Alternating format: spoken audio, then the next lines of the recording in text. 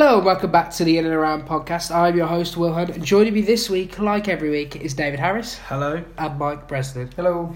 If you're new to the In and Around pod, what it is, the three of us, every week we get together and we debate the key issues and things that are happening in and around the world of football. This week we're going to be talking about the Premier League fixtures that happened at the weekend, which was a bit odd given that there was supposed to be a winter break in effect, but Everton played Palace and Brighton played Watford, and there was a little game without controversy at all in Sheffield Bournemouth. We're also going to talk about the EFL. Are Leeds faltering, and are they, like Dave said on a much earlier podcast, bottling the championship? We're also going to talk about David Harris's beloved Blues because it's been 8 episodes, and we haven't really given him enough chance to talk about them. We're also probably going to talk a bit of League One, maybe a bit of League Two, to really complete our walk around the leagues. But before we get down to any of the... I've just remembered. Chelsea have apparently agreed to deal for Hakim Ziyech. And the big question is, can he play left back, or can we just fire our left back at the moon? But we'll get to that when we get to that. Before any of that happens, Dave, I'll come to you in a minute. Mike, I hear you played football tonight. Yeah. What was the score? To be fair, I actually lost count. We won off, I think, about 10-1, something in that 10-1. region, I believe. Decent. Were you on the winning team? I was indeed, of course. You should know this by now. How many did you get? I actually only scored one. I was the linchpin at the back, you know. Oh, okay. Yeah. Yeah. Missed a few big chances, but we won't talk about that. Dave, are you alright? Yeah, just same old at work, really. Yeah. Just a quick PSA. That's a public service announcement, Dave. Again, I'm at Death's Door, so I'm even worse this week sounding. So these two are going to carry the pod for you. They're going to give you their hot takes, and I'll just reserve for snide comments about Emerson and Spurs. Speaking of the Premier League, what a segue that is. Glorious, flawless. Everton played Palace at the weekend. Resurgent Everton, who we accused of having no bottle. They won 3-1. Bernard with a lovely goal with Richarlison, Dominic Calvert-Lewin and Christian Benteke scoring the goal. There were lots of little things happening in and around this game. Great podcast. Brez, me and you were just watching the Bernard goal, and you wanted to give him a quick shout out on the pod. The technique to that finish is just glorious. It's so good. And by the way, the cross from Walcott as well. Yeah. Pretty good as well. That's a cracking goal. Calvert-Lewin scores again, which is starting to get pretty annoying now. It's ridiculous. Turns out he's quite good. Richarlison scored another good goal. That was a really good goal. Everton up to 7th now, which I have no idea how they got there. It just shows you how poor the league has been as a whole this year. Yeah. Really? They've gone above United, above Wolves, Arsenal again. They're only a point behind Spurs, 3 behind Sheffield United, who we'll get on to, but they're still 5th, which is wild. Could they get into the Champions League? Wilder, some say, Mike. That's a truly terrible joke. Wilder, barely even know her. Everton in the last 5 in the Prem, won 3, drawn 2. All games you'd probably last season would have expected them to win. Yeah. Maybe not earlier this season. Yeah. In that time they played Brighton, West Ham, Newcastle, Watford and Palace. So usually you'd expect them to win. If you really want to extend the stat for the Everton fans out there, it's actually only 1 loss in 10.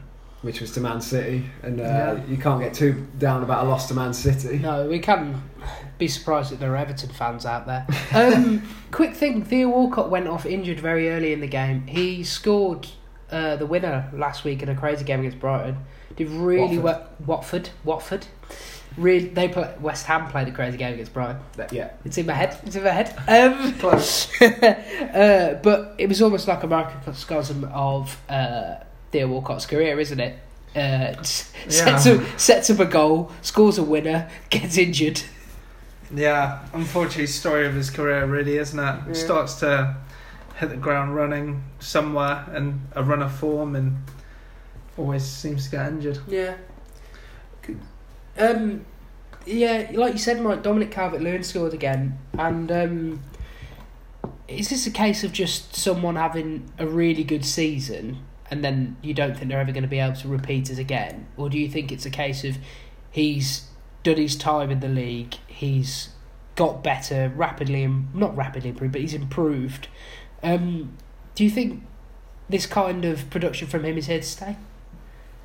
I would be surprised, but he's starting to look... he is keeping it up over a fairly long period. 11 goals this season in the Prem. I sometimes like to bring out the old XG, and he's pretty much exactly where he should be. So he's finishing his chances as you'd expect, which is a good sign. He's not way overperforming, which would lead you to believe if they keep creating him chances, there's a good chance he'll be able to keep it up. Which, if you'd have said he'd have 11 goals in 24 this season at the start of this year, I'd have told you where to go. Dave, if you're Everton and you were sat in the summer, and most people would have logically thought that their striker signings haven't really worked out, bar Richarlison, who's one of these winger-striker hybrids. If you've got Dominic Calvert-Lewin, or DCL, as people like to call him, performing at this level, do you go out and buy another striker, or are you content to sit where you are? I think Everton would be stupid, really, because even Richarlison's 22, Calvert-Lewin's 22, 23, Moise Keane's 21 or 19. 19, is he that young? He's really young. 3 very good young players. Realistically, there might be a big bid coming for Richarlison, if what was said a few weeks ago is actually to be believed. Yeah. Not necessarily Barca, just in general, someone might come in for him. I don't know. And Calvert-Lewin, to be fair, is proving himself to be consistent. So, if he somehow ends up not scoring for a prolonged amount of time near the end, maybe they go into the market. But otherwise, I'd say stick with what they've got really up top. Yeah. But, actually, it's funny you mention Richarlison, because he's obviously a talented player. And there was a lot of mockery around the 85 million fee. And I know that... I'm happy to mock that. I'm personally of the opinion that... I just believe it was people trying to get Barcelona to bid for another player. Rodrigo was the player. However, at that stage of the window, people mocked Everton for turning it down, but he's probably worth 85 million to Everton. Yeah. Players' valuations fluctuate, and they are different values to different teams. So for Everton at that point in the window, they were 85 million. Anyway, that was my soapbox. Benteke scored a goal, but should have been saved, shouldn't it, Mike? Yeah, I quite like Benteke. It's nice to see him grabbing a goal, but seriously, it was straight down Pickford's throat. He has got to do so much better with that. Pretty much any goalie in the league you'd back to save that. Not Kepa. Maybe not. Maybe not Kepa, but or Roberto. It's maybe not him either. It's one of those where the keepers kind of like dive over the ball and it slides under him. You hate to see it, but he's got to do better with that if he's going to be England's number one at the Euros this summer, which personally I don't think he should be, as we've made I think pretty clear on this podcast. Yeah, that's an interesting point, because after the game, Pickford was sort of like out and getting pretty abrasive about the fact that he thinks everybody hates you if you're an England player. Without moving it away from Pickford for a second, we'll get back to him and whether or not he is good enough to be England's number one. But he's very interesting comments about everyone hates you if you're an England player. Do you think, Dave, that people do tend to criticise the players that play for the country more? I think the media scrutiny they get, to be honest, is just ridiculous. Especially when you consider, look at the World Cup 2018. Everyone was riding that wave. Southgate, all light humour. We went out and Kyle Walker got savaged by the press. Yes, he made a mistake, but at the end of the day, it's even when there's support for them, it feels like temporary. And when you look at the treatment of players like Sterling by the media, he's basically been attacked. Yeah. I don't know. And when it comes to England, there's so many opinions flying around about who should be in the squad and starting 11 anyway. Yeah. sort of get where he's coming from with that. It sort of fires you up, doesn't it? Because I remember before last summer as well, not last summer, whenever the World Cup was, time is gone. We were arguing in our group chat about whether or not John Joe Shelby should be going over Eric Dyer. That's when I was like, well, I'm just not arguing about England anymore. Mike, Harry Maguire, beloved at the World Cup, Slabhead himself, got a cracking song, still beloved by the England fans when he's playing for England. But do you think he's come in for undue criticism, or do you think he's sort of overrated based on his England performances? Yeah, there's definitely potential for that. He's been pretty good for England over a decent period now. He's definitely, I would say he's pretty much the shoe-in at centre-half at the moment for England. Yeah, I'd agree. And that obviously comes with its pressure. Don't necessarily think he's had quite the season United were hoping for when they paid 80 million for him, but he has shored up their defence more. It's a tough one whether he's overrated or he's come in for too much stick or whatever. I'd say he probably is slightly overrated. Some people were saying in the summer that United got the third best centre back at Leicester. That is the benefit of hindsight. Well, yeah. No one even knew who Seun Choi was. I was pretty happy with us going for Maguire when we did. Personally, I like him a lot. He's a solid centre back. Yeah. Bringing it back round to Pickford quickly, he might think that he's coming, everyone hates him or whatever, he's coming for some unfair criticism. It seems a strange time when you've just made a pretty poor error to decide this is the time I'm going to come out and say this. Do you know what I mean? Yeah, I know what you mean. If you've had a couple of blinders in a row and you're still getting some criticism from here or there, that would seem like a better time to me. He admittedly made a good save, which was quite brave, and that's something I think Pickford is really good at, being brave.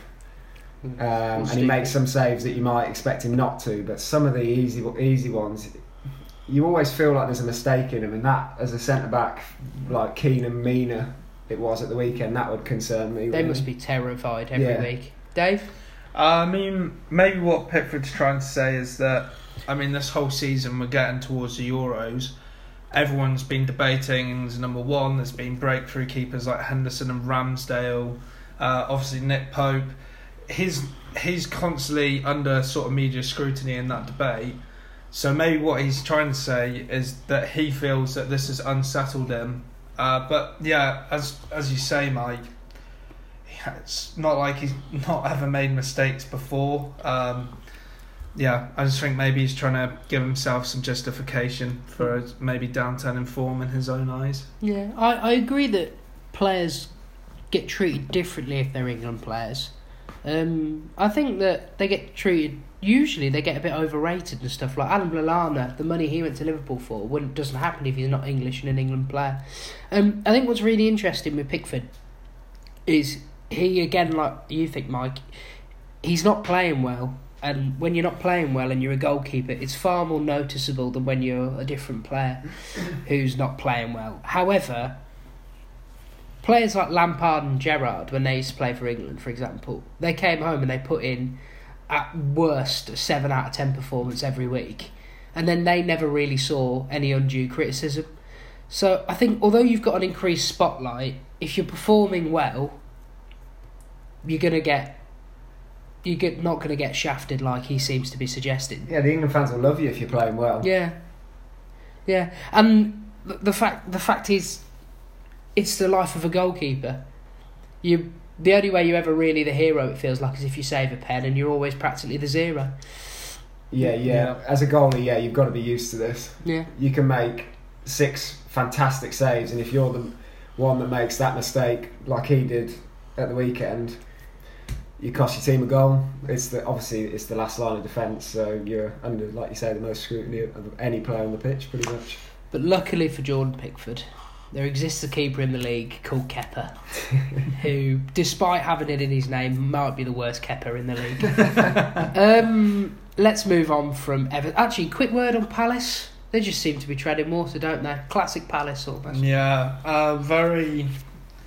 No, they show sparks of looking okay, but they are starting to slide down the table. I think Roy would be looking to pick up a couple of wins in the next month, really, just try and get a bit of momentum going, because they were going pretty nicely, but their form's really gone downhill. Well, we keep saying this. Zaha's having a bad season. Yeah, no win in 8, not a win for 8 games now. Yeah. The only thing I'd say about them is I feel they're more solid defensively than a lot of the other teams around them. Next 4 games are Newcastle, Brighton, Watford, Bournemouth. So start picking up some points. Yeah, that's where Roy will want them to start. You'd realistically want at least 2 wins out of that 4, really. And my fantasy team would love Zaha to start scoring, because dear God, do I need some points. Let's move on though. Brighton, Watford, 1-1. Dave, we're not going to give you the opportunity to say they should have kept Chris Hughton for like the 5th week. Well, I mean, he's not going to have done anything in that game, is he? Will. Let's talk about Watford actually, and in particular, Mike, Abdoulaye Doucouré. What do you think of him? Yeah, I'm a big fan of Doucouré. Big fan. It's not often you, particularly at the bottom, you find a player like him kicking about, where he kind of just drags them forward. He reminds me a bit like Yaya Toure. Yeah. He is really good on the ball, obviously really physical, and yet with Pereira and Deulofeu out wide, you got Deeney up front, and then Doucouré, Capoue and Hughes.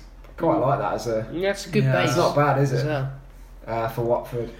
It's a shame about their defence, really, but you got Foster in goal, so all round it's not actually that terrible a team. And it was certainly a nice goal from Doucouré against Brighton. Yeah, very nice. Very nice. Interestingly enough, he's been talking about potentially being on the move, and that Watford are going to make it really easy for him to go if he wants to. Because that's a shame. He's outgrown that club. What club do you think A, he would go to, and B, that should be going for him? Because I think he's probably good enough to play top half of the table.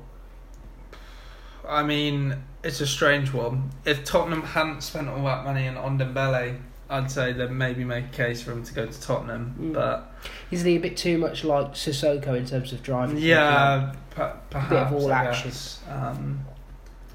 So I'm trying to think really where he could fit in. Would you have him at United? I was going to say if Pogba goes, he would be perfect really to come in. It would be sign Igalo, get Doucouré. Oh yeah. Dear oh dear, Watford becoming a feeder club. We'll take Ben Foster back as well if they like. I'd actually quite like to see him at Arsenal. That'd be a great spot. To be fair, yeah. A bit of steel in there, that'd be nice. Bit of steel, bit of drive. I tell you what, I'd be very happy to never see Guendouzi play the game of football again. He's just such a little rat. God, I hate him. I like him a lot. I like Guendouzi. Well, he's one of them. I'd absolutely love him if he was playing for the Chelsea. I'd be on there every week evangelising about him.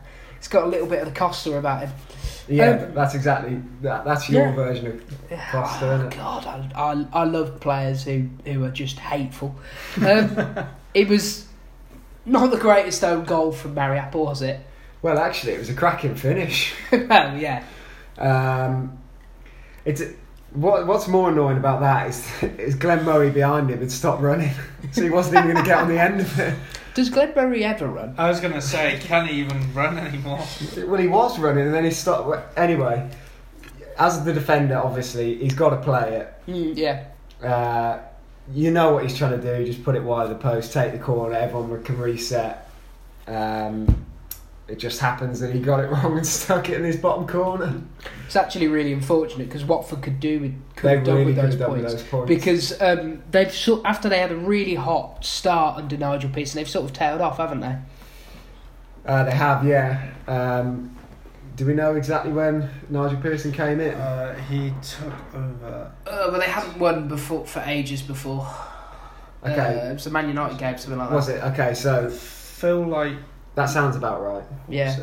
It was Liverpool, was it not? Okay, Yes, so- Liverpool it was, yes. So they lost 2-0 to Liverpool on the 14th of December. Then they beat United 2-0. Drew with Sheffield United. Then they beat Villa. Beat Wolves, which is a hell of a result. Both of those two games, they got red cards. Went to Bournemouth and won. Held Spurs. Lost to Villa recently, which was a huge win for Villa, obviously. And then they spurned the 2-goal lead against Everton last week, and now they've drawn with Brighton. They really could have done with this one. The loss to Villa really is going to hurt them as well come the end of the season, I think. Because we talked about them pulling themselves up because we think they've got a nice team a while ago. Are you still confident that they could possibly make it out of the relegation zone and stay in the league? I mean, they've definitely got some quality, but when you look at a team like West Ham that seems to have quality as well, I'm not sure that really means anything at this point of the season. Looking at their remaining fixtures, I mean, they've got to play. Bad, they do have to play the entirety of the top six. Oh, so there's at least 2 wins Not there. Spurs. But not Spurs. Oh, right, but one they have win. to play Leicester, Liverpool, Man United, Man City, Arsenal, Chelsea. That's a win. So the yeah, bridge. I mean, the thing is they're playing a lot of teams that are down there around them. So if they can pick up points against them, then They'll be okay. they'll be okay. But I think it really just comes down to if they pick up the points where you expect them to. Yeah, they've got some huge games coming up. Huge games. I like Nigel Pearson, funnily enough. I think he's done a pretty good job there. Yeah. I would like to see them stay up, to be honest. And I think they probably will.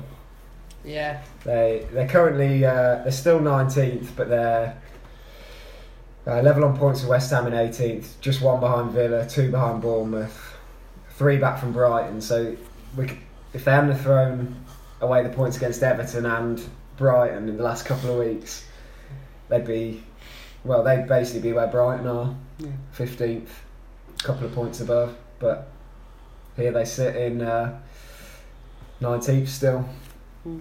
We'll see. Before we move on, I just want to hand out a quick award to Glenn Murray. It's the Everyman Award because I don't think if I walked into a pub and Glenn Murray was in there having a pint, I'd know it was Glenn Murray. I wouldn't know it was a footballer. I'd just be like, oh, it's a bloke, Steve from down the road. I was thinking this when I was watching the game. Let's move on for that total tangent. Sheffield United beat Bournemouth 2-1 in windy conditions that looked like the final 30 minutes of Pirates of the Caribbean 3. That's a reference as well. Sharp, Lundstram and Callum Wilson scoring the goals. That means Sheffield are 2 points behind the mighty Chelsea, which is a sentence I never wanted to say. Quickly, let's talk about Lundstram because he was a really nice goal, quick feet to win it. Here's the thing though, he does not sound like I expected him to sound. Have you heard him speak? Yeah. Good Lord, he's a Scouse. Yeah, Is he? He's a Scouse. He was at Oh my Everton, word. and he went to Yeovil in the Championship, then Oxford, and then Wilder took him from Oxford to Sheffield United. He That sounds is wild. right. This is how Wilder. This is how he sounds like. Imagine Tom and Jerry. Imagine Jerry was a Scouse and Jerry had snorted helium. Because that's how he sounds. He's got a very high Scouse accent. It's bizarre. Like that. It's ridiculous. Anyway, it's back to him being a really good football player. Hasn't he? He's been sort of out the team lately. But Yeah, I've noticed with him on my fancy draft. Haven't you? And with Mousset, actually. I mean, I understand Mousset more, but Lundstram has lost his place probably to try and accommodate Burge, Yes. the new signing, who... Well, he looks a unit, doesn't he? He Will? does. He's He huge. does look, on a serious note, a promising player. It's just a strange team. The fact that Lundstram somehow has been dropped. Yeah, they are a fascinating team to watch.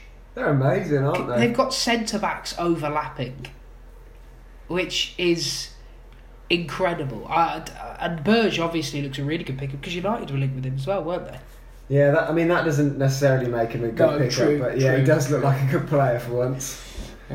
I'm just amazed that Billy Sharp is starting games in the Premier League and getting goals still. Two goals this season, both against Bournemouth. Well, that's it. I like that. Yeah, John Fleck's the big surprise in the team for me, to be honest. thought Championship was maybe his level, but here he is playing consistently well week in, week out in centre mid. Yeah. They're a really good story. To be honest, they're only 2 points behind Chelsea.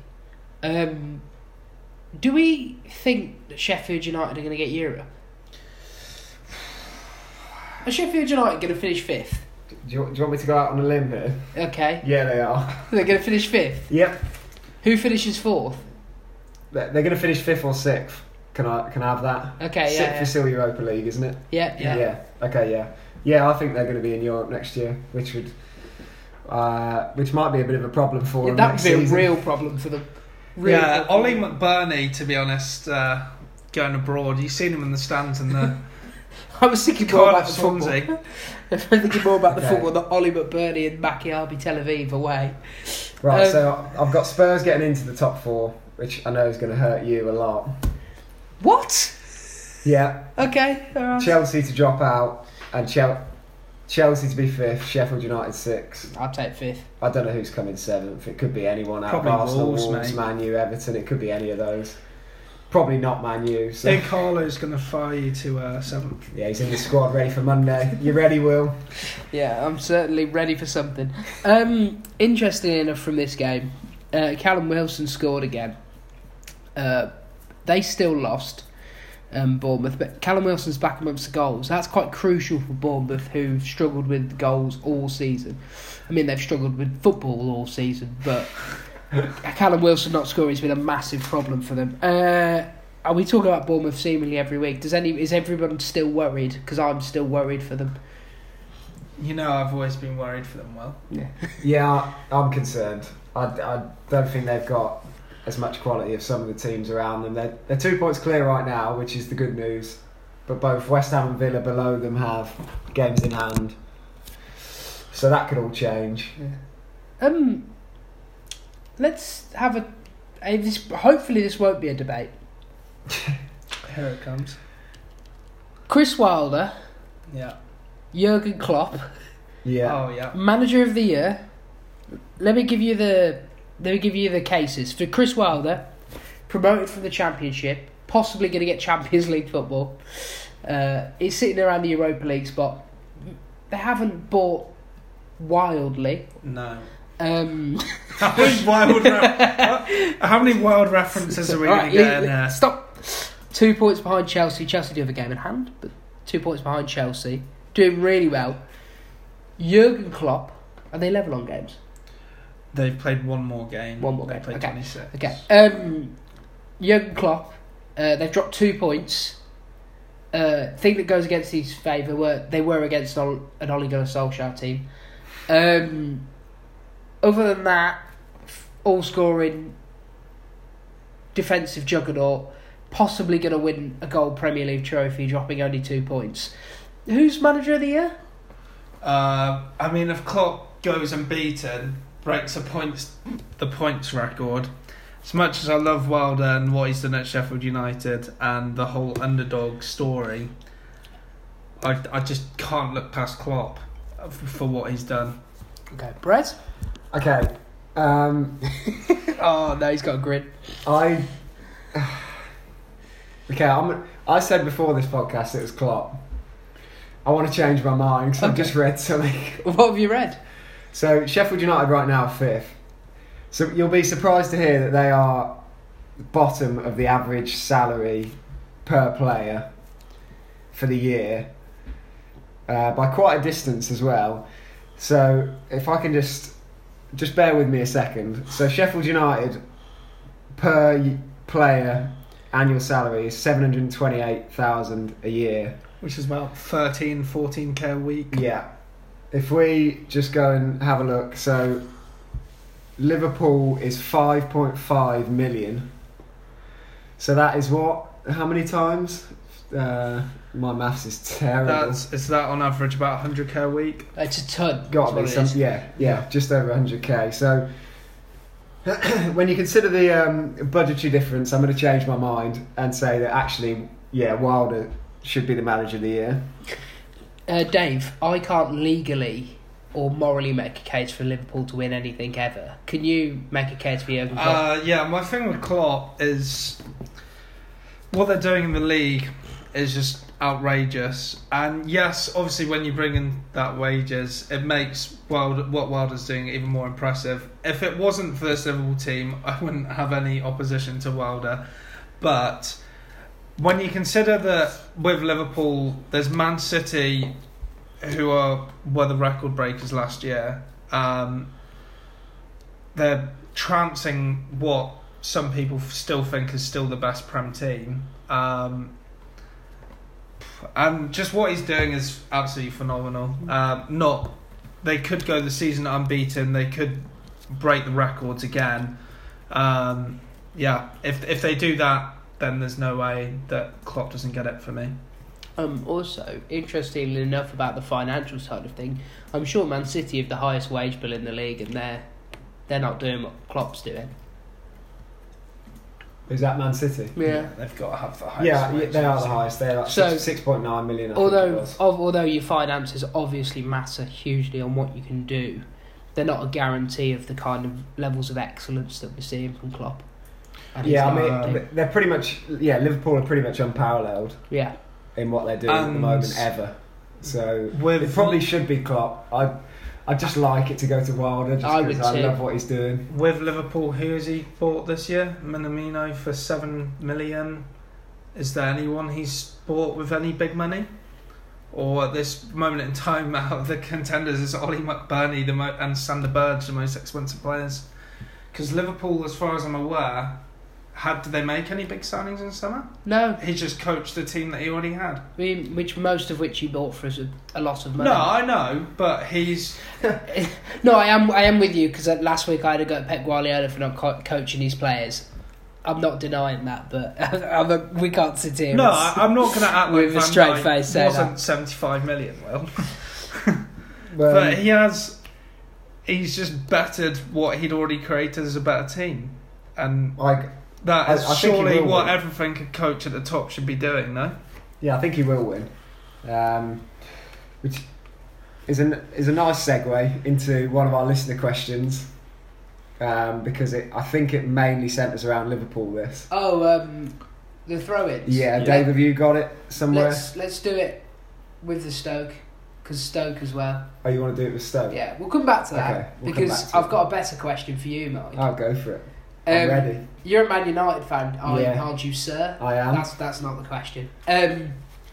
Dean Henderson or David De Gea? 2 questions. Which one starts for Man United next season? Yeah. Is Dean Henderson the New England number 1 at the Euros? Okay, well, De Gea is going to start for Man United next season. No. I'm sorry to say, but it's going to be De Gea. But should it be? Not necessarily. I think having Henderson there might actually push him on quite a bit more. And I'd be tempted to go with Henderson personally, but I can't see it happening. I would go with Henderson because De Gea's situation kind of reminds me of Iker Casillas playing for Spain after Iker Casillas was terrible for a while. And they kept playing him almost based on name alone. And De Gea's not been... I'm not saying De Gea's been dreadful, but I'm saying De Gea's making more and more mistakes that De Gea shouldn't be making. And I'm beginning to wonder, given that he started his career playing at the top level at such a young age, is he actually already had the prime of his career and is now ageing out? That's my worry with De Gea. There is potential for that. He's definitely made a lot more mistakes. Well, at the start of his career, when Fergie first bought him, he looked pretty poor from crosses. He was making some errors here and there. Then he became what I consider, and I think many others did, the best keeper in the world, and he was saving us points left and right. And now we've seen some serious mistakes in the last couple of seasons, which have cost us. Yeah, I'd like to see De Gea still be number 1, just because of, yes, he's made mistakes, but how well he's done for United over his time. However, what I'd like to see from United is if De Gea keeps making mistakes, that Dean Henderson gets a chance, because I think he deserves his chance, but to throw De Gea out of the starting 11, I'm not sure we're there yet. Yeah, if you drop De Gea, it's the end of his time at the club. Yeah. It just is. Interestingly enough, and perhaps the biggest indictment on De Gea is that Kepa starts over him at national level. Yeah, that is an absolute stinker. Oh isn't my it? It's God. terrible. I couldn't believe it when I saw that. Dave, quickly, I'll ask you actually. Henderson, is he clearly England's number one at the Euros? It's a tough one. Will Henderson's been very good, but Nick Pope also has been pretty decent for Burnley. I like Ramsdale at Bournemouth. Oh God. I don't think he. No, I'm going to say Henderson, to be honest, should be number one. However, I'd still make a case for Ramsdale to start over Pickford if this was a Pickford debate. Oh, yeah, Pickford shouldn't be going to the Euros, but he will, but he shouldn't be. Yeah, I'd say Henderson has definitely earned his chance to be number one. He's the best form English keeper in the league. I don't understand the Nick Pope thing, because every time I watch Nick Pope, he's not great. He plays in a very defensive team, which sort of alters the quality of the shots I guess he faces. I'm fairly certain. Yeah, I'm not sure he never makes a save where I go, oh, how's Pope got that? Whereas I watch Henderson play, I'm like, he's just nuts. What's he doing? Yeah, but Nick Pope, I feel, goes under the radar. He makes a lot of saves. Doesn't have to be spectacular. His job's just to save. No, I know. And one thing with Nick Pope is I feel like he commands his area very well, and he seems to be quite a good voice at the back. And I think with some of these other keepers, like look at Pickford, he's flapping his T-Rex arms around at things because he doesn't communicate with his defence. However, we're not talking Nick Pope versus Pickford. We're talking Nick Pope versus Henderson, really. I mean, Henderson has made a couple of mistakes this So's season. So's Nick Pope. I think purely off form and the fact that Henderson has proven himself. He was great in the Championship last year too. And the fact that he's been able to perform at the same level in the Premier League, for me, shows that he's ready to be given that chance as England number one. Okay. You know that Pickford's going to start number one. Yeah. I know. Okay, we all know this. I'm going to quote someone I hate. Thibaut Courtois in the God, I don't like a lot of our keepers, or our ex-keepers. After they played England in the World Cup, a goal had gone against Pickford, and Courtois said, "I'd have stopped that, but he's got short little arms." Just loved it. I'm like, fantastic. It's a perfect put down from a bloke with a huge nose. Let's talk about a different aspect of Sheffield United versus Bournemouth. Earlier today, for posterity's sake, we're recording on Wednesday, the 12th of February 2020. Dan Gosling and Bournemouth have made complaints about referee John Moss, who reffed the Bournemouth-Sheffield United game, saying that John Moss made sarky comments to them, I think both during and after the game. They included stuff like saying, essentially like, you guys are terrible, you're getting relegated, blah, blah, blah, blah, blah. And Dan Gosling has complained about this at length, actually. He said John Moss was a disgrace. So, there's two things here, obviously. There's probably a larger debate about referees and their relationship with players on the pitch. And then I think there's a conversation about Dan Gosling and the Bournemouth game in particular. Dave, you don't like Dan Gosling, so take it away. Well, I mean, it's just a weird take from where I'm sitting, to be honest. The amount of times that Premier League referees get crowded around, audibly see them getting abused by the players verbally. Often deservedly. Yeah, but if you're going to argue that's deserved, Moss making a couple of jokes, is that not fair game then? No. And also, Dan Gosling, for me, if I was a Bournemouth fan, I would not be happy with this. You're in a relegation scrap. You're fighting. You should be fighting for the shirt, to be honest, at this point. Given it your all every game, you come out of a game where maybe you should have done better, and you're blaming it on some referee comments. Like, what's he doing? He didn't blame their loss on the referee. Yeah, but what? Yeah, but he's saying that it wasn't fair, which is saying that it impacted the players. Because if it didn't impact the players, if they'd won that game, do you think he'd be caring about this? No, he wouldn't. This wouldn't even be in the press. I think he might have still complained. I don't think he would. I think, interestingly enough, to me, this highlights we've got a bit of a problem in football with referees, in that we've either got to decide how we're either going to have a really respectful reverence, realistically, where the referees are the only ones who can joke, and players have to be far more polite, like for example in rugby where they have to say sir and things like that, or we take a look at what other leagues such as the NBA are trying to do, which is to have a more symbiotic relationship between referees and the footballers, including open dialogue where you can be a bit more jokey, you can say a few more things. This to me strikes as if Dan Gosling had turned around to the referee and said, "Ref, you are terrible at your job, blah, blah, blah, blah, blah, blah," fairly to John Moss, I don't think John Moss would have liked it. I think John Moss would have booked him for dissent. So I'm just curious of how you would fix the relationship between referees and players.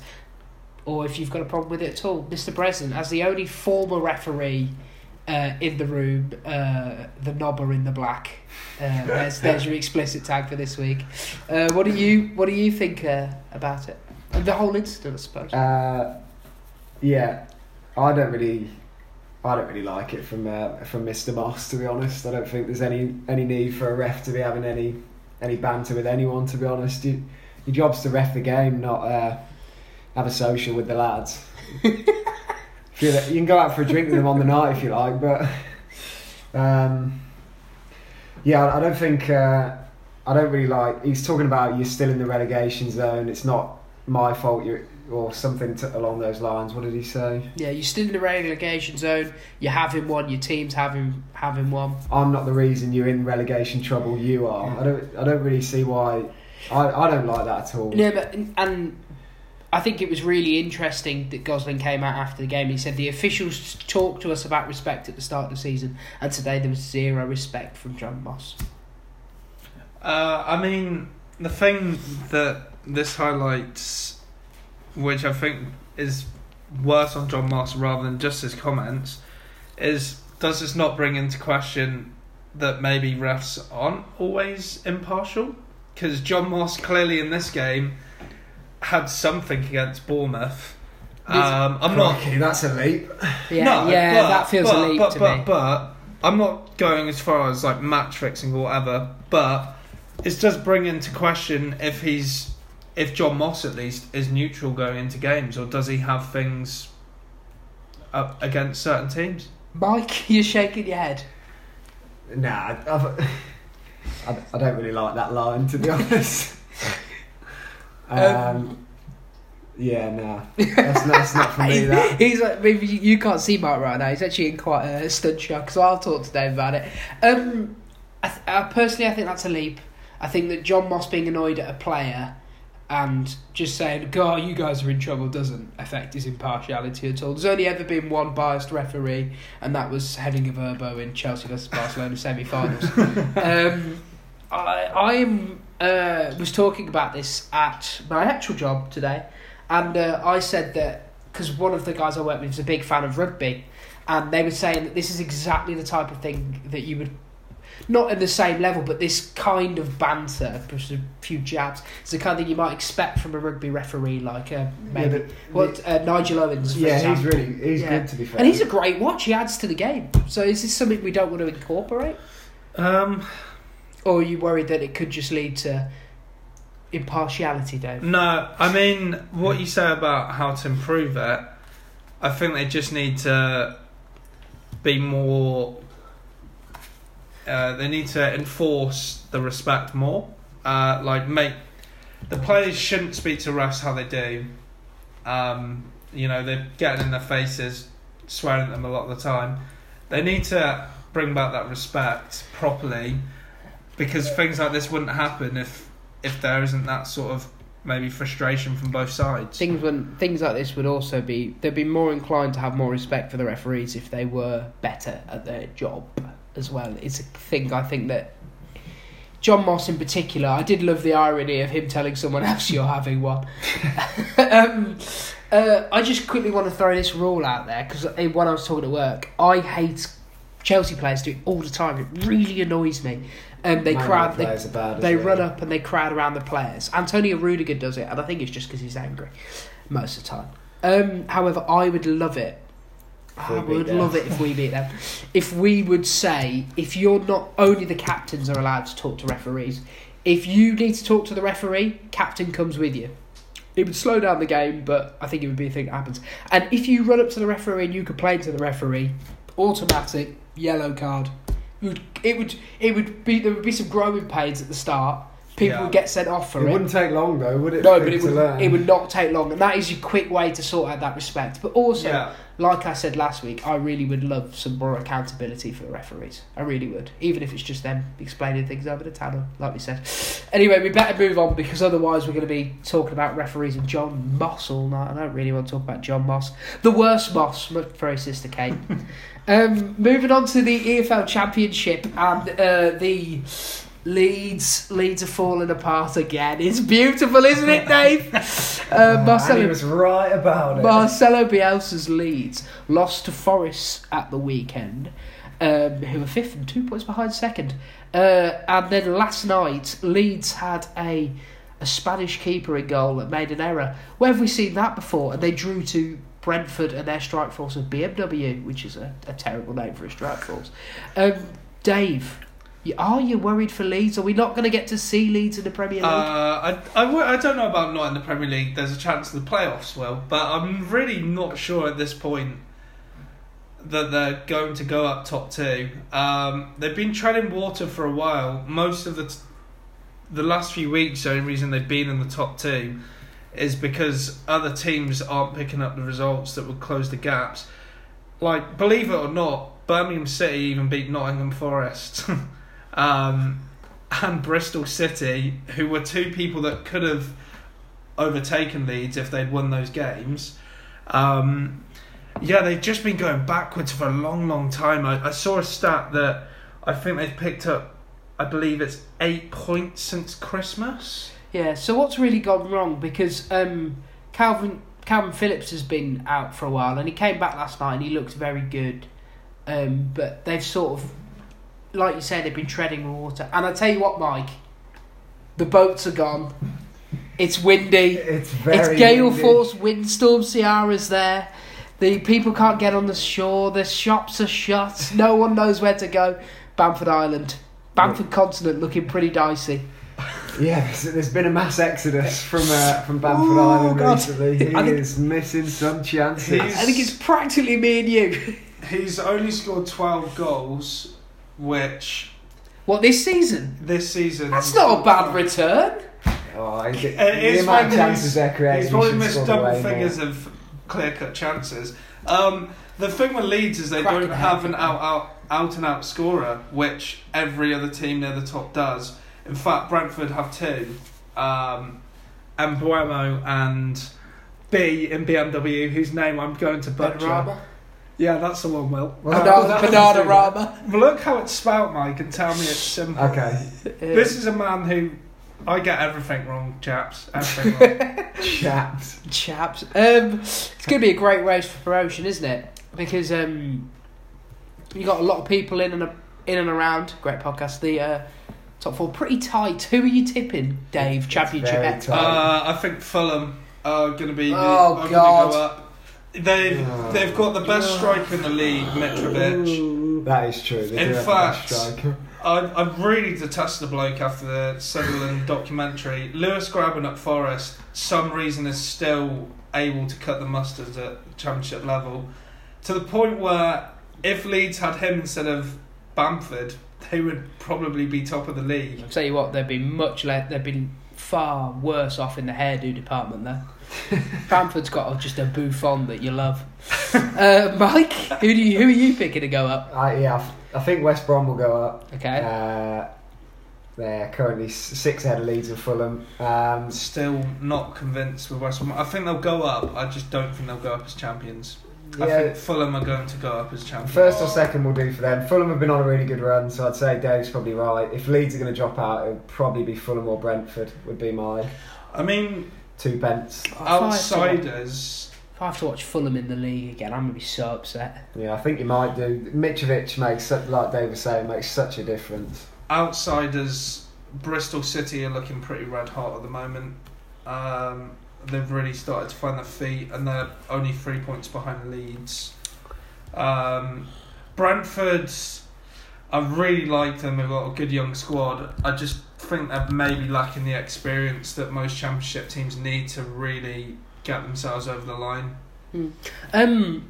Interestingly enough, though, at the bottom, you've kind of got a bit of a splinter group who you look like they're going down. You've got Wigan, Luton and Barnsley really struggling to pick up points. Interestingly enough, the mighty Stoke City started picking up points after what feels like 3 or 4 seasons of just total abject failure.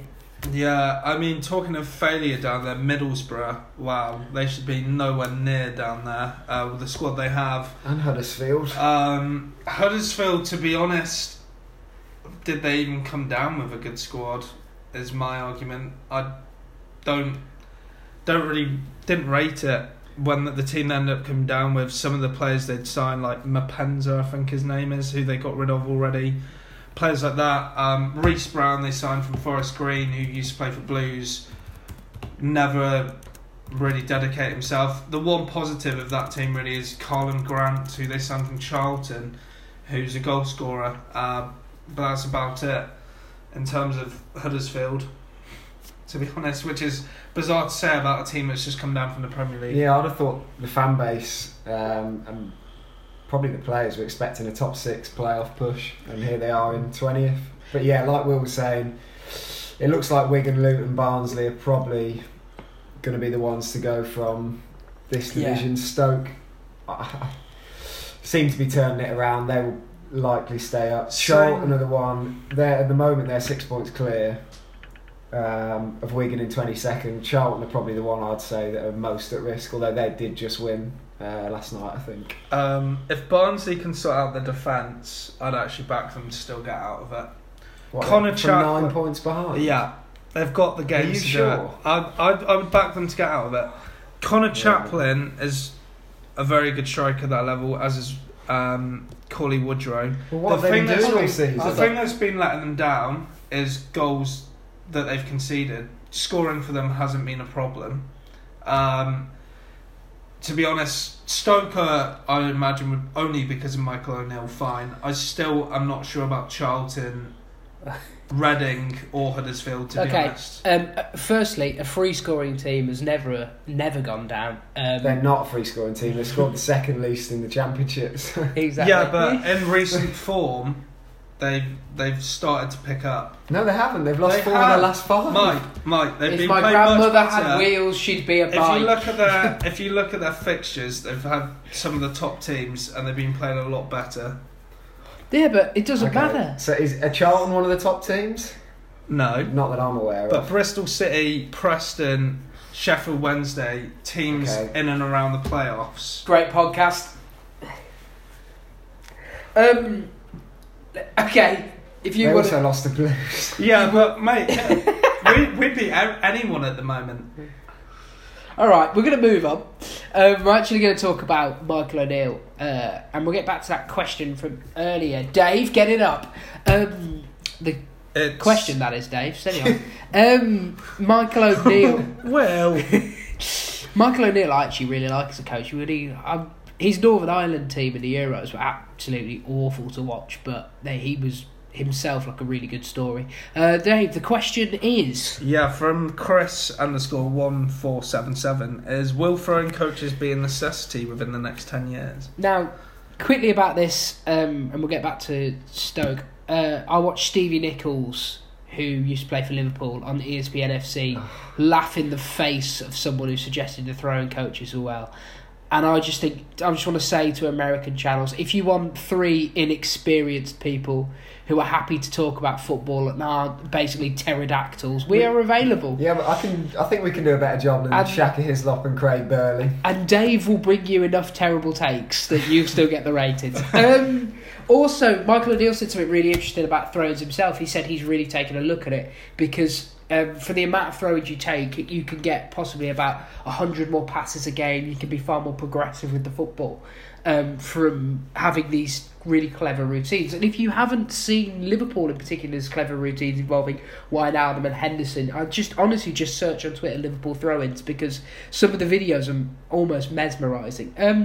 But going back to Chris's question, we know that at the top levels of football, fitness and tactics they become like homogenised, and people just look for the smallest advantage. So can you see it being one of those things where everybody has throw-in coaches on staff, things like this, Mike? Yeah, not to be rude, I first read this question, I was like, what? Like that just seems ridiculous. And then I thought about it, and I have seen some of these videos on Twitter about Liverpool. When you think about it, it makes total sense. You've got a coach for pretty much everything else. If you can have a guy specifically looking at this and come up with clever ways, routines, whatever, to create some space, I don't see why not. All the big clubs particularly can afford a member of staff on probably not very much. They don't have to pay them much to do this, I wouldn't have thought. Yeah, it wouldn't be their only job as well. And you can come up with some pretty clever things. I don't know about 100 passes that Michael O'Neill says. I don't know if that's a little bit over the top. I don't think his teams pay 100 passes a game, by the way. Yeah, probably not. Maybe 100 passes for his teams because they don't get any. But yeah, I think it probably is the way forward, and it will probably become fairly fashionable in years to come. Dave, do you like it? I mean, I think at this moment in time, it's pretty much only for teams that want to go out and play possession football, as Liverpool do. I mean, for example, a team like Burnley that play on the counter, they're not going to care about this. However, in 10 years' time, I think the football that everyone's trying to play is more keep the ball rather than traditional Pulis ball that we have seen in the last 10 years. So yeah, I mean, I wouldn't say that they're going to have a specific coach hired for throw-ins, but it's definitely going to be something that they'll start to coach into tactics in terms of ways they're going to play it. It's going to become almost like a set piece, if you like, throw-ins. Interestingly enough, actually, I'd be really interested to see if we are still playing possession-based football in like the next 20 years or so, because as you see in football, it's cyclical. When you get someone who's possession, then it's usually followed by them moving players forward, and you eventually see counter-attacking brilliance. However, I actually would love coaches for even more like really specific things. Like, I'd love a coach at Chelsea that basically every time Willian and Mason Mount went to take a short corner, he shot him with a gun. When I go back to rules, if we ever change some rules, can we ban the short corner? Do you remember the rule with the goalkeepers where it's like unless you passing it outside the box, you have to retake it? Well, that was a rule till this season. No, here's a rule for you. If you try and cross the ball from you hit the first man, you're immediately cold. Here you go. If you take a corner and it doesn't get into the box, it's a goal for the opposition team. That's what I'd like to see, because I'm bloody sick of seeing them. Willian every time he's like, it helps me get better whip. You never beat the first man. Yeah, the first man thing really gets on my nerves. They must practice these things. These people have paid a lot of money to beat the blooming first man, and they still can't do it. It is very interesting watching football with me and Mike, because it's an angry place. Dave, we promised I know we're getting slightly long in the tooth, but we promised that we'd let you talk about the resurgent Birmingham City Football Club. So, take it away, Pep Clotet, Barbie Army. Yeah, Pep Clotet had some reservations. Come on, we're all cultured now. Yeah, we like him. Yeah. Get him out. Pretend Will didn't say anything like that. Yeah, it's a strange one. I was very worried around Christmas and New Year, the way we were playing. We brought in Scott Hogan. To be honest, he had been doing pretty poorly for Stoke, and he'd been poor for Villa since he signed for them. I think seven goals in 57 games for Villa. I actually saw one in the Championship. 3-3 for us. I mean, Djukovic and Hogan's working really well. I think he got rid of a couple of players more from the board wanting to help with our wages, like David Davis. I was surprised to go see out on loan as he was just starting to find form. We got Villalba out on loan, who was on decent wages but didn't seem interested in anything other than putting pictures of him and his girlfriend on Instagram. And yeah, we got rid of Jimenez, which I was a little annoyed about, but it's allowed him to create this 4-4-2, which seems to be working very well. And long may it continue. My only worry is we're very thin on the ground in terms of a squad. Hogan or Djukovic get injured, and we literally do not have another striker. So yeah, they're almost like the perfect centre forward partnership, aren't they? Because Djukovic is a target man, and Hogan, all he wants to do is run in behind. Yeah, it's working very well. Possibly to be first stroke of genius from Pep Clotet, which whenever I've spoken about Blues on this podcast hasn't been particularly complimentary, but the last month or so, fair play, he's proven a lot of people wrong. Sorry, one second. A stroke of genius, play a target man with a quick one. As well. Look, I remember Steve Bruce doing that with Shane Long and Jelavic at Hull, and they got relegated. So yeah, takes a real coach like Clotet to manage it. It's quite interesting, a bit of a turnaround, isn't it? Because at the start of the season, Blues were okay at home, and they were dreadful away. But they've got 4 wins and 2 draws in the last 6. Could play quite away. 4 have been away from home, haven't they? Yeah. So a bit of a turnaround. Is it just? What do you reckon it's been? Do you reckon it's just they're playing with more confidence, or do you reckon it's actually just getting the results? I think a lot of our turnaround actually depends on one very young player who's doing just unbelievable things. Jude Bellingham has really got our midfield ticking. Also, Jeremy Bella, who we got on a free transfer, is possibly one of the best signings we've made in at least recent years, if not since we came down to the Championship. Sunjic is just very, very good for that level. It's a bit of a coup, really, to sign him. Clark Salter on loan from Chelsea. He had started poorly, however, now him and Mark Roberts really got a nice partnership going. Pedersen and Collin, our fullbacks, have always been good. Now, what's really surprising here is Lee Camp has saved 3 or 4 penalties this season, and he in fact got an assist against Bristol City. Yeah, for it's like Edison, isn't it? I don't know. What a player. I don't know what he's been eating for breakfast, but keep it up, Lee. Keep it up. Yeah, keep that Weetabix going in. Good work. Gary Gardner as well has played well for us, to be fair. Just a bizarre turnaround. I did not see this coming. Yeah, I was getting to the point where I thought we were doomed, to be quite honest. And I mean, last night, first clean sheet in 18... Very long time. 18 games in the league? Yeah, I think that's right.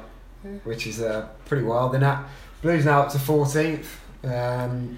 Probably... We're actually only 10 off the playoffs. 13 off the drop. 13 above the drop, and that's the important thing for Blues. Possibly you'd say safe. I think they're safe now. 43 points. That's about 50 the mark. Yeah, you'd want around usually 50 to 55. So they're going to be fine. Yeah. Dave, are you dreaming of the playoffs? Again, to my earlier point, if we had some squad cover, then potentially. But I just like one injury to Djukovic or Hogan. We physically have no one else in the squad that can do what either of them do.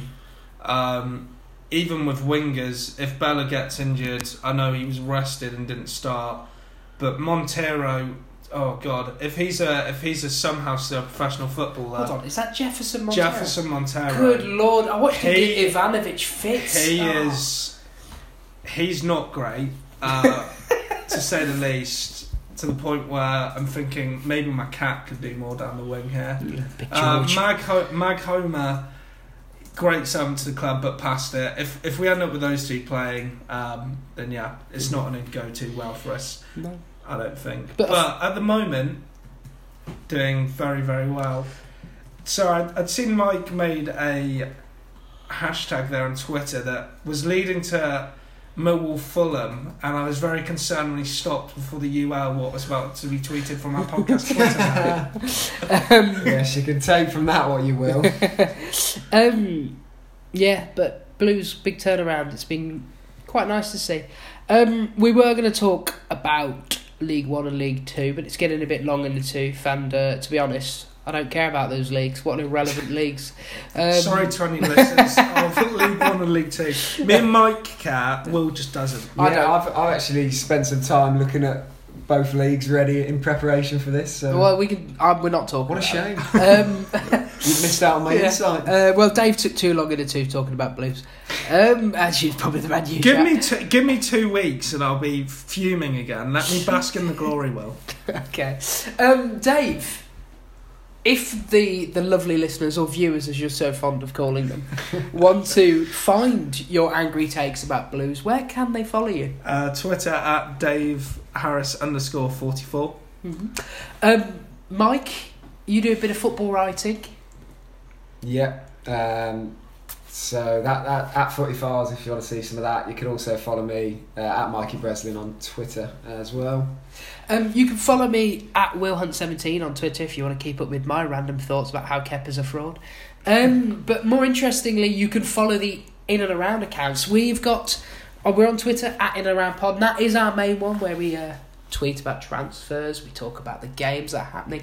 It's also crucially where we tell you when the pod's out, so you probably want to follow us there.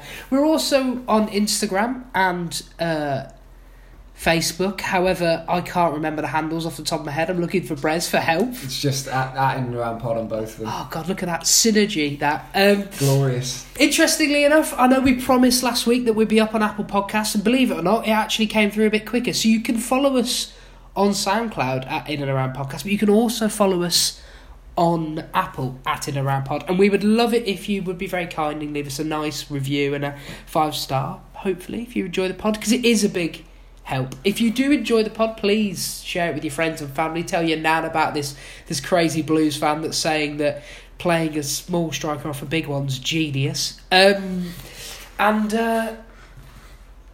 we'll be on Spotify soon if you're interested. And we'll see you next week. Thanks for listening. Cheers, guys. Catch you later.